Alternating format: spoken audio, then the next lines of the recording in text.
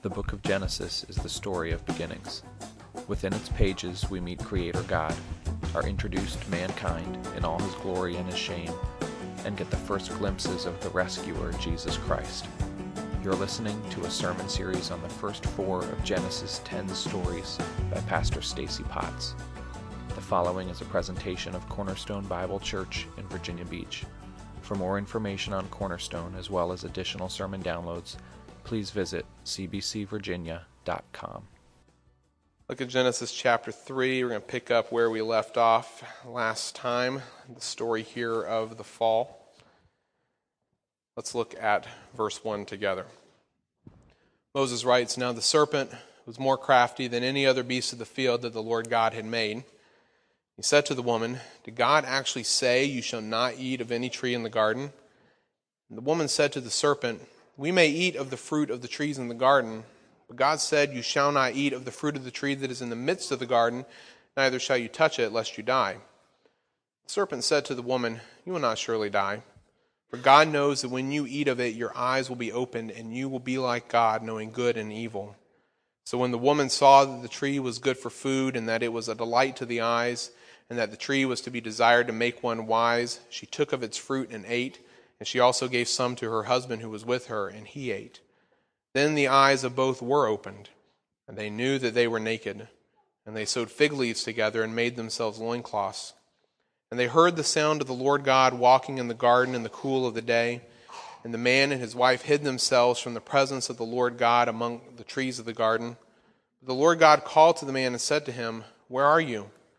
And he said, 'I heard the sound of you in the garden, and I was afraid, because I was naked, and I hid myself.' He said, 'Who told you that you were naked? Have you eaten of the tree of which I commanded you not to eat?' The man said, 'The woman whom you gave to be with me, she gave me fruit of the tree, and I ate.' Then the Lord God said," Here you go. Everybody look at Chris. Look at verse 13 now. "Then the Lord God said to the woman, 'What is this that you have done?' The woman said, 'The serpent deceived me, and I ate.'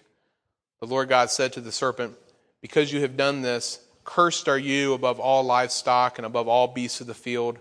On your belly you shall go, and dust you shall eat all the days of your life. I will put enmity between you and the woman, and between your offspring and her offspring. He shall bruise your head, and you shall bruise his heel.' To the woman he said, 'I will surely multiply your pain in childbearing. In pain you shall bring forth children. Your desire shall be for your husband, and he shall rule over you.' And to Adam he said, 'Because you have listened to the voice of your wife, and have eaten of the tree of which I commanded you, you shall not eat of it. Cursed is the ground because of you. In pain you shall eat of it all the days of your life. Thorns and thistles it shall bring forth for you, and you shall eat the plants of the field. By the sweat of your face you shall eat bread, till you return to the ground. For out of it you were taken, for you are dust, and to dust you shall return.' The man called his wife's name Eve, because she was the mother of all living. And the Lord God made for Adam and for his wife garments of skins, and clothed them. Then the Lord God said, 'Behold, the man has become like one of us in knowing good and evil. Now lest he reach out his hand and take also of the tree of life, and eat and live forever.' Therefore the Lord God sent him out from the Garden of Eden to work the ground from which he was taken. He drove out the man, and at the east of the Garden of Eden he placed the cherubim and a flaming sword that turned every way to guard the way to the tree of life." Let's pray. Lord, we desperately need to hear from you this morning, because we, as we've seen over the last few Sundays, are a people still afflicted by sin. And we have not yet had the opportunity to learn what you think of this. We've spent 3 or 4 weeks now examining what Adam and Eve have done, how they acted, the reasons behind their actions.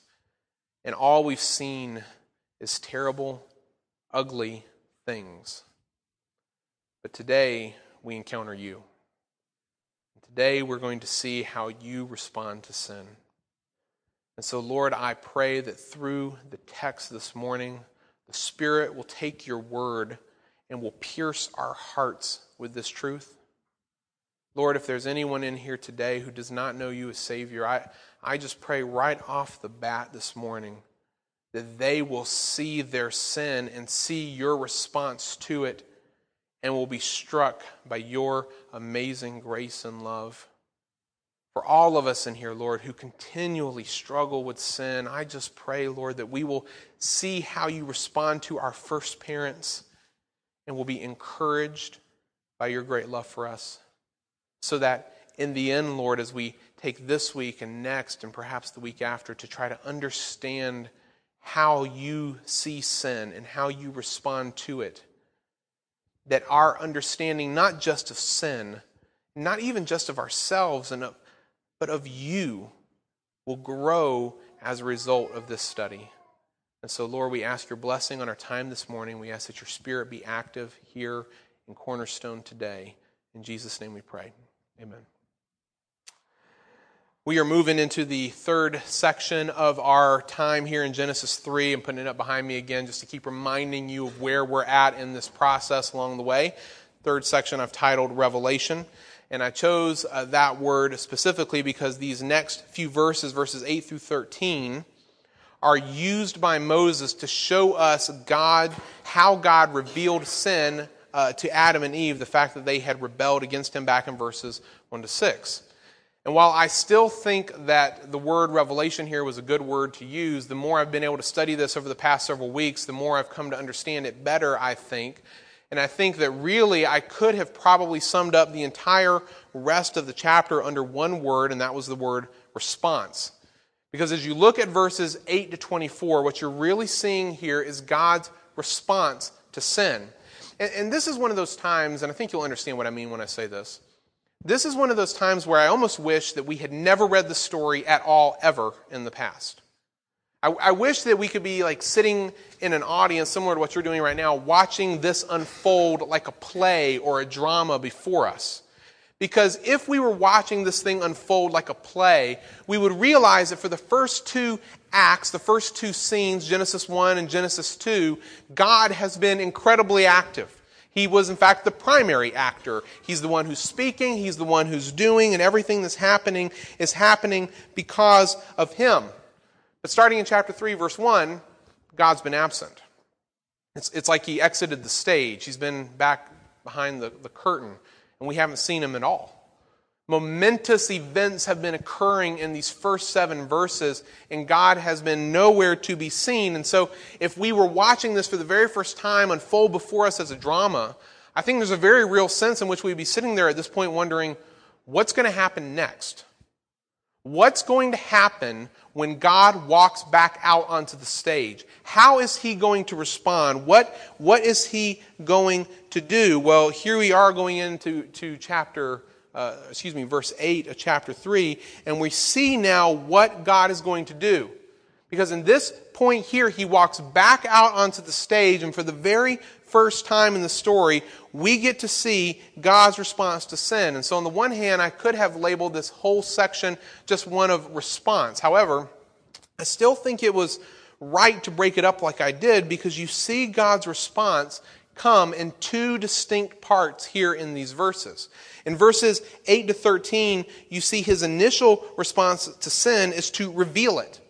And so, last week we saw that Adam and Eve's immediate response to sin is to cover it. So they make those fig leaf loincloths, that underwear, to cover themselves because they don't want God to see them exposed or for each other to see them exposed. No, they want to keep everything hidden and covered. And so it only kind of makes sense to me that God's first response to that is to uncover what they attempted to cover, to expose what they attempted to hide. And so he just puts it right out there for everyone to see, including you and I as readers. He wants us to be confronted with the truth of their sin, and so he reveals it for us. And then after he's revealed the sin, well, then comes the retribution and redemption that we'll see in the rest of the verses. That's the second part of God's response to sin. And so while all of this falls under one big umbrella of God's response to sin, we clearly see it displayed for us in 2 distinct parts here in the rest of the chapter. Now, obviously, today we're going to be looking at God's revelation of sin. How does God go about revealing what Adam and Eve have done? What steps does he take? What does he do? And then how do Adam and Eve respond to him in the process? Because this is not just a one-way street yet For these few verses here, Adam and Eve have some back and forth with God over all the things that have occurred. And so let's look at these things as they unfold here together in the story before us. We'll start with God's first response. God's very first response, once he walks back out onto the stage, is to come to man. He comes to them. And there was a very real part of me that wanted to change up the order of this story in terms of how I presented it this morning, because I wanted to come to this one last. And the reason I wanted to come to this part last was because I love it, I think, the most of everything we're going to see. But I decided not to do that. We're going to stick to Moses' order of events and see how things just unfold. Very first thing God does to respond to sin is to come to Adam and Eve. In verse 8, Moses says that they heard the sound of the Lord God walking in the garden in the cool of the day. After having given them time to go and make those fig leaf loincloths and hide themselves, God now at this point steps back out onto the stage so that we can see what he's going to do. And Moses gives us a few details, but they're not super helpful in understanding the picture of what's going on. He says that Adam and Eve hear him. So God is making some kind of noise as he's doing this. He says that he's walking in the garden. Don't picture him with like legs taking a stroll. Okay, he's not a man like us. He doesn't have a body like us. But it does mean that he's moving and present. And then there's this interesting little comment about it being the cool of the day. And that's a really, really hard phrase to translate because it's the only time this phrase ever shows up in our Old Testament. So we don't have anything to compare it to get a better idea. It could be referring to a part of the day or a time of the day. That's how our ESV translators have done it. So it's the cool part of the day, the time when the cool breezes are blowing, whether morning or evening. Or it could refer to the manner in which God comes down. In other words, the wind of the day or a stormy wind. Either way, whichever one it is, Adam and Eve hear God coming. He's coming down to them. And when I stop and think about that this is his initial response, that he would come to man, I realize that in this very first phrase of verse 8, we see the paradigm that will define all of God's response to sin from this point on until he brings this world to an end. This is the pattern that we will see repeated over and over again, including God's final and ultimate response to sin. I mean, just think about the alternatives that were possible here for a moment. God could have, from heaven, without a word or a movement, simply obliterated them and everything that he had made. He could have destroyed the whole thing, whole kit and caboodle, without as much as a word from him. But he doesn't do that. He could have called Adam and Eve up to heaven and just sentenced them to judgment right then and there, just shown them his glory as he sat on the throne of his judgment and then sent them off to eternal damnation. He could have done that, but he didn't. He even could have just simply spoken to them from heaven, left them on earth, and done everything else that you see and read about here in the rest of this chapter, but just simply stayed distant from them. He chooses not even to do that. He chooses to come down to them. He makes it personal. And even though they apparently don't want to see him or for him to see them, because you get both ideas based on what they've done, God takes his own actions apart from man. And I love that. His first response to sin is to do the thing that man doesn't deserve at all. His first response to sin is to take action based on his own mercy, grace, love, and purpose, and not based on their actions, their choices, their decisions, nothing at all on their part. His first response to sin is to humble himself and come down to them because they won't come to him. Very first thing you see him doing. Don't tell me then that the God of the Old Testament or that salvation in the Old Testament is somehow different than what you see in the New Testament. Don't tell me that. Don't tell me that Yahweh, as Moses writes about him here in the Pentateuch, is some angry, wrath-filled God, while Jesus is some gracious, loving God, that the two are somehow different. That's a lie. Because what you see evidenced here in this very first response to sin is God coming to man. God is consistent throughout the Scriptures and throughout history and how He responds to us. He comes to us. That's His first response. Well, man has a response as well. Man hides from God. Moses says here that when they heard the sound of the Lord God walking in the garden in the cool of the day, that the man and his wife hid themselves from the presence of the Lord God among the trees of the garden. Now, you remember previous to this, in the last verse, they had already done something similar, right? In verse 7, they make themselves those loincloths to cover themselves. Both actions serve the same basic purpose, and that's the purpose of hiding. In verse 7, they don't want anyone else to see them, and so they cover themselves up so that they can't see each other, theoretically, so that God can't see them. Well, here in verse 8, Moses makes it clear that they don't want to see God. Because notice that Moses points out that they hide themselves from the presence of the Lord. And the word presence here in Hebrew is the word for face. They're hiding themselves from the face of God. They don't want to see Him. And Moses tells us why. Why did they cover themselves? Why do they hide? It's very simple. It's because they're afraid. They're filled with fear here. If you look ahead to verse 10 at Adam's answer to God's question, you'll notice that he confesses this fear. I heard the sound of you in the garden, and I was afraid because I was naked and I hid myself. Now that Adam realizes that he's exposed, he's not only overcome with shame, he's also overcome with fear as well, specifically fear of God and not the good kind.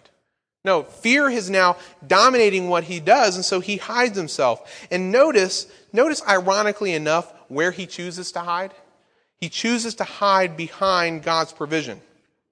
They use God's provision here to run from him. He hides himself among the trees of the garden. These are the same trees that God had made in chapter 2.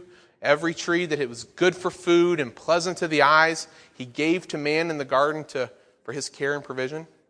The very trees that God had made to care for man are now used against him so that they could hide from him. They use His provision to run and hide from God. And again, I would argue, as you think about man's response to God throughout history in our own lives and our own experience, do we not do the same thing? Has mankind not done the same thing, that man uses God's provisions to hide from Him? I'll give you 3 examples. Consider the gift of man's intellect, his intelligence, the ability to think and use logic and reason. Throughout history, man has used his intellect to create all kinds of arguments and reasons and logical deductions for why the truth of God isn't true. For ages, man has done this. They use their powers, their intellectual powers, to convince themselves that the very thing that is true isn't true. They suppress the truth in unrighteousness, as Paul says it in Romans chapter 1. Never stopping to ask the question, who gave me the ability to think?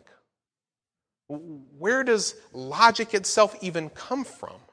What is the foundation of intellect or intelligence in any sense? No. We don't want to think about those things. We'll simply use God's provision to hide from Him so that we can reject Him and ignore Him and not have to be accountable to Him.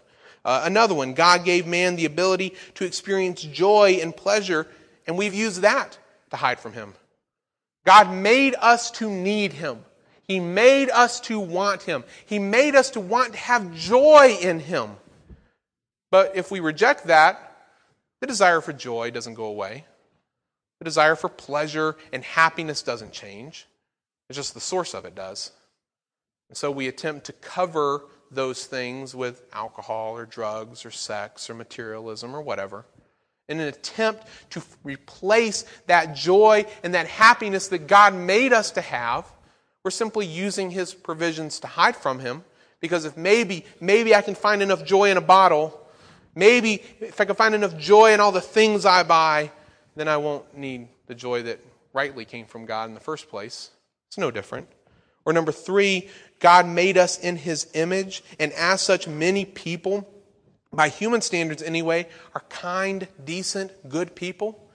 And so they use that opinion of themselves as they compare themselves with the people around them and say, well, I'm a good person, I don't need God at all. Never again stopping to consider, what's my definition of good? And how do I even understand that definition against everybody else's definition? How do I understand why anyone is kind? Much less myself. Why is anyone kind in this world to each other? They don't stop and understand that even in those acts, they are merely showcasing the fact that they are image bearers of God. And they still bear that image to some extent in the world in which they live. No.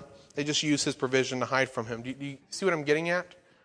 The response of man to God, though thousands of years have passed, it hasn't changed.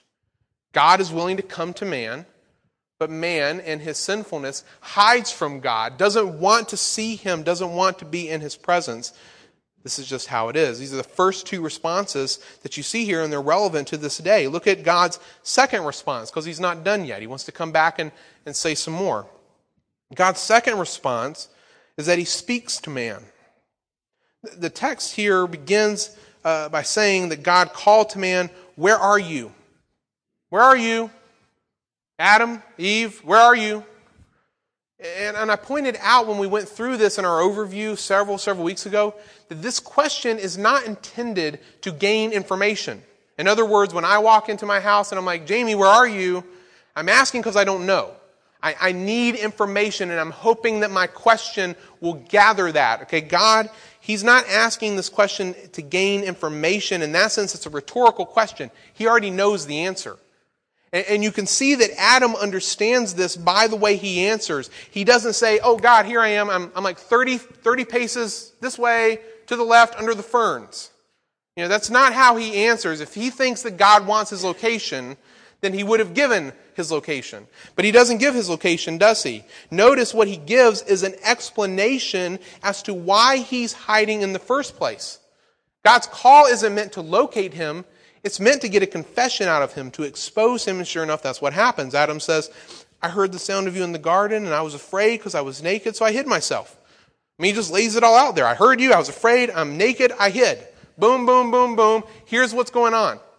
Here's why I'm under the ferns 30 feet in front of you on the left. You don't care about where I'm at, you're wanting to know why I'm here. Well, you see God, his call here has exposed the sinner. Notice secondly, that God confronts them. After he calls them, he confronts them. He says, "Who told you that you were naked? Who told you this? Have you eaten of the tree of which I commanded you not to eat?" I love how God doesn't beat around the bush at all in this story. He just goes right to the heart of the matter. It was their nakedness. It was the first thing they came to know after eating the fruit. It was their nakedness that they tried to cover with fig leaves. It was because of their nakedness that they become afraid. It was because of their nakedness that they go and hide themselves. It's because of their nakedness that Adam admits to right off the bat after God calls him. And so since the nakedness issue is front and center in all these other actions, what does God go for first? Who told you were naked? Where did that come from? How did you learn this? And again, God is not attempting to elicit information from them. He knows how they know. He understands the details of what have transpired. He's trying to elicit a confession. And you can see that this is the point by that follow-up question there. Have you eaten of the tree of which I commanded you not to eat? He's just clearing away the clutter. Let's just get right down to the nitty-gritty here. Did you do what I told you not to do? And this is one of those times, and I don't know Hebrew very well. You can ask anyone that went to school with me. But this is one of those times when being able to read it in the original crystallizes what God's point is with this question. Because literally the way it's written is this: did you from the tree that I commanded you not to eat from eat? You say, I don't get the difference in the two questions. Well, it's easy. It's a difference of focus. What exactly is God asking about here? Is he simply asking about fruit? No. He's not focusing his attention on the fruit. The emphasis is placed on whether or not Adam acted in a manner that was consistent with God's word and will. Did you do this? Did you obey? The fruit is merely the example at hand. The fruit is merely the manifestation of it, but it's not the main issue itself. The issue is whether or not man has obeyed God's word and will. And as I compare that to the New Testament, again, I see the exact same thing. I mean, this is exactly, to the T, what we saw Paul do in Romans 1 through 3. Just, 3 weeks ago, 2 weeks ago now? He takes chapter 1, all of chapter 2, and then about 2/3, 3/4 of chapter 3, to go through this question of, have you done what God has told you to do? You're a Jew, do you keep the law? You're a Gentile, how do you live? How have you responded to God's word and will? And he goes through all of those things, and at the end of chapter 3, he simply says, or comes to the conclusion, that none is righteous, not even one.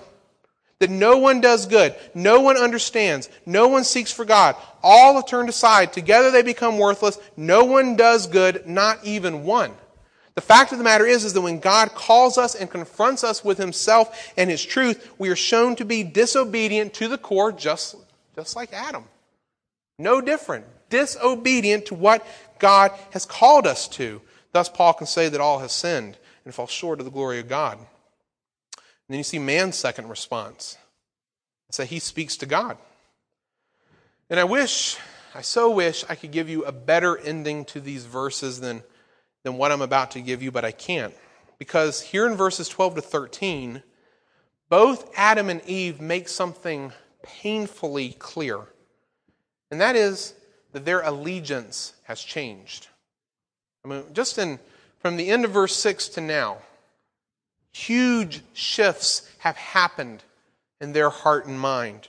Notice the first way Adam responds here is by distorting truth. He says, the woman whom you gave to be with me, she gave me fruit of the tree and I ate. And that statement, when you stop and think about it, you'll realize is deceptively true. That sound familiar? It's deceptively true. I mean, technically he's right. She's the one who handed the fruit to him. She did it. She's the one who is standing there, takes it off the tree and says, here, have one. She does all these things. But the implication that Adam is making here in the text is that she is at fault, not him. Well, it's not my fault. She did it. She gave it to me. Well, of course, we know now that that's not true at all, right? Because as we already saw in verses 1 through 6, where was Adam during all that time? Right there next to her. He's standing there listening to the serpent tell his lies. He stands there and he watches her grab the fruit and eat, and then he willingly chooses to eat along with her. He doesn't sound at all like God here, like an image bearer of God, but he does sound an awfully lot like Satan in his words. His words are deceptively true, just like the serpent's. The serpent last time, we saw this last time, he told the truth to them partially. If you eat, then your eyes will be open and you will be like God, knowing good and evil. That wasn't a complete lie. That was true, partially. The only problem was that after they ate, they didn't exactly get what they expected, did they? And so here you see Adam doing exactly the same thing. His allegiance has changed. Eve, I'm not so sure about. The text says that, or she says here in the text that the serpent deceived her and that's why she ate. This may very well be true. God doesn't deny it, nor do the rest of the Scripture. So perhaps she's a bit more remorseful and being more honest about who she is and what she's done. I don't know. But regardless, for Adam, he certainly looks and sounds way more like the serpent than an image bearer of God at this point. Notice that the next way he responds is by accusing God himself. Because even though that initial comment is placing blame on Eve, ultimately, who is he really placing the blame on? It's on the Lord, whom you gave to be with me. You're the reason I'm in this, God. If you had given me someone else or someone better or no one else at all, well then clearly this wouldn't have happened. It's ultimately your fault. Eve's second, maybe I'm third, but there's a couple people before me that need to answer before it comes down to me. Again, he's simply doing what the serpent did. You'll not surely die. For God knows that on the day you eat of it, your eyes will be opened and you'll be like God, knowing good and evil. You can't trust him.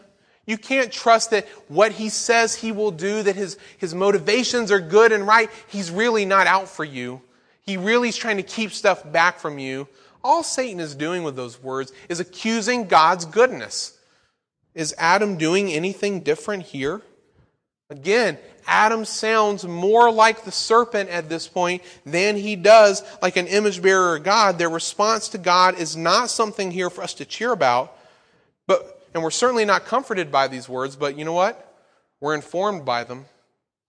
Because to this day, when people are confronted with their sin, with all the ways in which they have rebelled against God, isn't it true that they respond in the exact same ways? By distorting truth and accusing God? It's not my fault. I'm not really that bad of a person. Yes, you are. Why are you hiding from this? I know why, but they don't. It's God's fault. He made these things happen. He caused these circumstances in my life. He gave me this bad home and this and that. You may have had all those things. Why are you accusing God for your sin and for your failure? Nothing's really changed despite all these thousands of years. And yet, there's one other thing that stands out to me here. It's that in the end, both Adam and Eve finally admit their guilt before God. Adam may distort the truth and accuse God's character, but notice what his last two words are. I ate. And Eve, even though she was deceived perhaps, though she may have been tricked, her last two words are, I ate. In the end, both of them have to admit their guilt before the Lord. And when I noticed this, I immediately thought of Philippians 2, verses 9 through 11. That's the passage where, we've talked about this before, where Paul is laying out the decision of Jesus to leave heaven's glory to come to earth, humble himself, come to earth, die on the cross for our sins, come in the form of a man. You remember the passage. And at the end of that explanation, he says why Jesus chose to do this. He chose to do it, what happens after he chose to do it. After he had chosen to do this, it says that therefore God has highly exalted him and bestowed on him the name that is above every name, so that at the name of Jesus every knee should bow in heaven and on earth and under the earth, and every tongue confess that Jesus Christ is Lord, to the glory of God the Father. And notice he says that every knee will bow and every tongue will confess that Jesus Christ is Lord. And that doesn't mean that everyone's doing this willingly, nor that everyone who's doing it is saved. He's just simply acknowledging the fact that in the end, everybody, for whatever reason, will acknowledge that truth is truth. Just like Adam and Eve. In the end, they acknowledge it. For some people, this will be the joyful culmination of their faith. The realization of everything that they have believed and placed their trust in. They will bow their knee and worship Christ as Lord and then enter his eternal presence to enjoy life with him. And then for others, it'll be the final humbling act of submission before they enter eternal damnation. Either way, in the end, everyone has to acknowledge truth once and for all. Period. And if you think about it for a moment, if you will use the logical minds that God has given you, part of his provision to you as an image bearer, you'll realize that this couldn't be any other way. I mean, Jesus said, I am the way, the truth, the life. No one comes to the Father except through me. That's it. I'm the only way. You may not like those words. You may not agree with them. But Jesus is not ambiguous. He's not unclear. He's very, very clear. I am the only way that you come to God. No other way except through me. And if those words are true, then what we read about in Philippians chapter 2, verses 9 through 11 will have to be the truth. Every knee will have to bow. And every knee will confess that he is the Lord because this is what he's declared. If it's not true, then, everything I've just said, your whole reason for being here this morning, our church's reason for existing, it's all a waste. I'm not saying it's harmed us or it's like, we've done something bad, but it's certainly been for nothing if his words aren't true. If he's not really the way, the truth, and the life, and no one comes to the Father except through him, well, we've wasted our time. That's about it. But if they're true, then this is it. This is all there is. It's this way or no other. And one way or the other, in the end, every single person will acknowledge this truth for themselves in one manner or another. What I learn here in Genesis 3 from God's revelation of sin is that despite man's worthlessness, his hostility, his indifference, God doesn't want to leave man in that state. He loves us too much. And I was reading Bruce Waltke. He was talking about this passage, and he had a quote that I just thought was great. He says this, that the proof of love is the unwillingness of God to abandon the object of his love, even when love failed to achieve its desired end. I mean, think about what he's saying for a moment. You want to see the real proof of love? Here it is that even though Adam and Eve failed miserably, they didn't just fail as if they made a mistake, they rebelled actively against him. Even though this is the case, the proof of God's love is that he loves them still. The proof of God's love is that he takes the time to respond to them at all. That he doesn't just simply obliterate them on the spot. No, he doesn't leave them in this state. He comes to them. That's a real proof of love. And as I was thinking about this and pondering it, I was like, wow, this is what we all need to understand. For the person who's not a believer in Jesus, all they see is their sin. All they can do is hide behind it in some way, shape, or form to try to avoid the face of God. But what you need to understand is that God loves you still. Regardless of what you've done, regardless of who you are, regardless of all these things, He's not coming to you this morning because you're worthy. He wouldn't ever for that reason, because you'll never be worthy. He's not waiting for you to change, turn over a new leaf, get to a different stage of life. He comes to you now as you are, not because of who you are, but because of who He is. See, that's the gospel. That He would come to you in that manner. And guess what, believers? The same truth is true for us. Because many of you in this room this morning are very likely carrying the weight of sin on your shoulders, things you have done in the past that our enemy, that old serpent, the liar of ancient times, loves to bring up and rehash in your heart as much as he can. And you feel the weight of those things that you've done or things you are doing now. And you're like, this is too much. How can God love me? And you begin to doubt. Look at Genesis 3. God's love for you was never based on who you were or what you had done or how you're living now. It's never been about those things. From the earliest days, from His very first response to sin, look at that and learn. It's never been about who you are. It has always and only been about who He is. So that when we read those famous words in John 3, right? For God so loved the world that He gave His only begotten Son. He came down to man. That whoever believes on Him, places their trust in Him, in His Word, in His will, after God has called him and confronted him with his sin, whoever believes will not perish but have everlasting life. John 3 is no different than Genesis 3. It's the same. It's always been the same. It's always been about the grace of God freely shown to us. And as we sit here today, we see the ultimate example, God's final and ultimate response to sin, Jesus Christ hanging naked, ashamed on a cross for us. Why? Because you deserved it? No. Still don't. Never will. Ever. No matter how sanctified you become, however much you stop sinning, you will never, on your best day, deserve what Jesus has done for you. So why do you keep fighting the battle?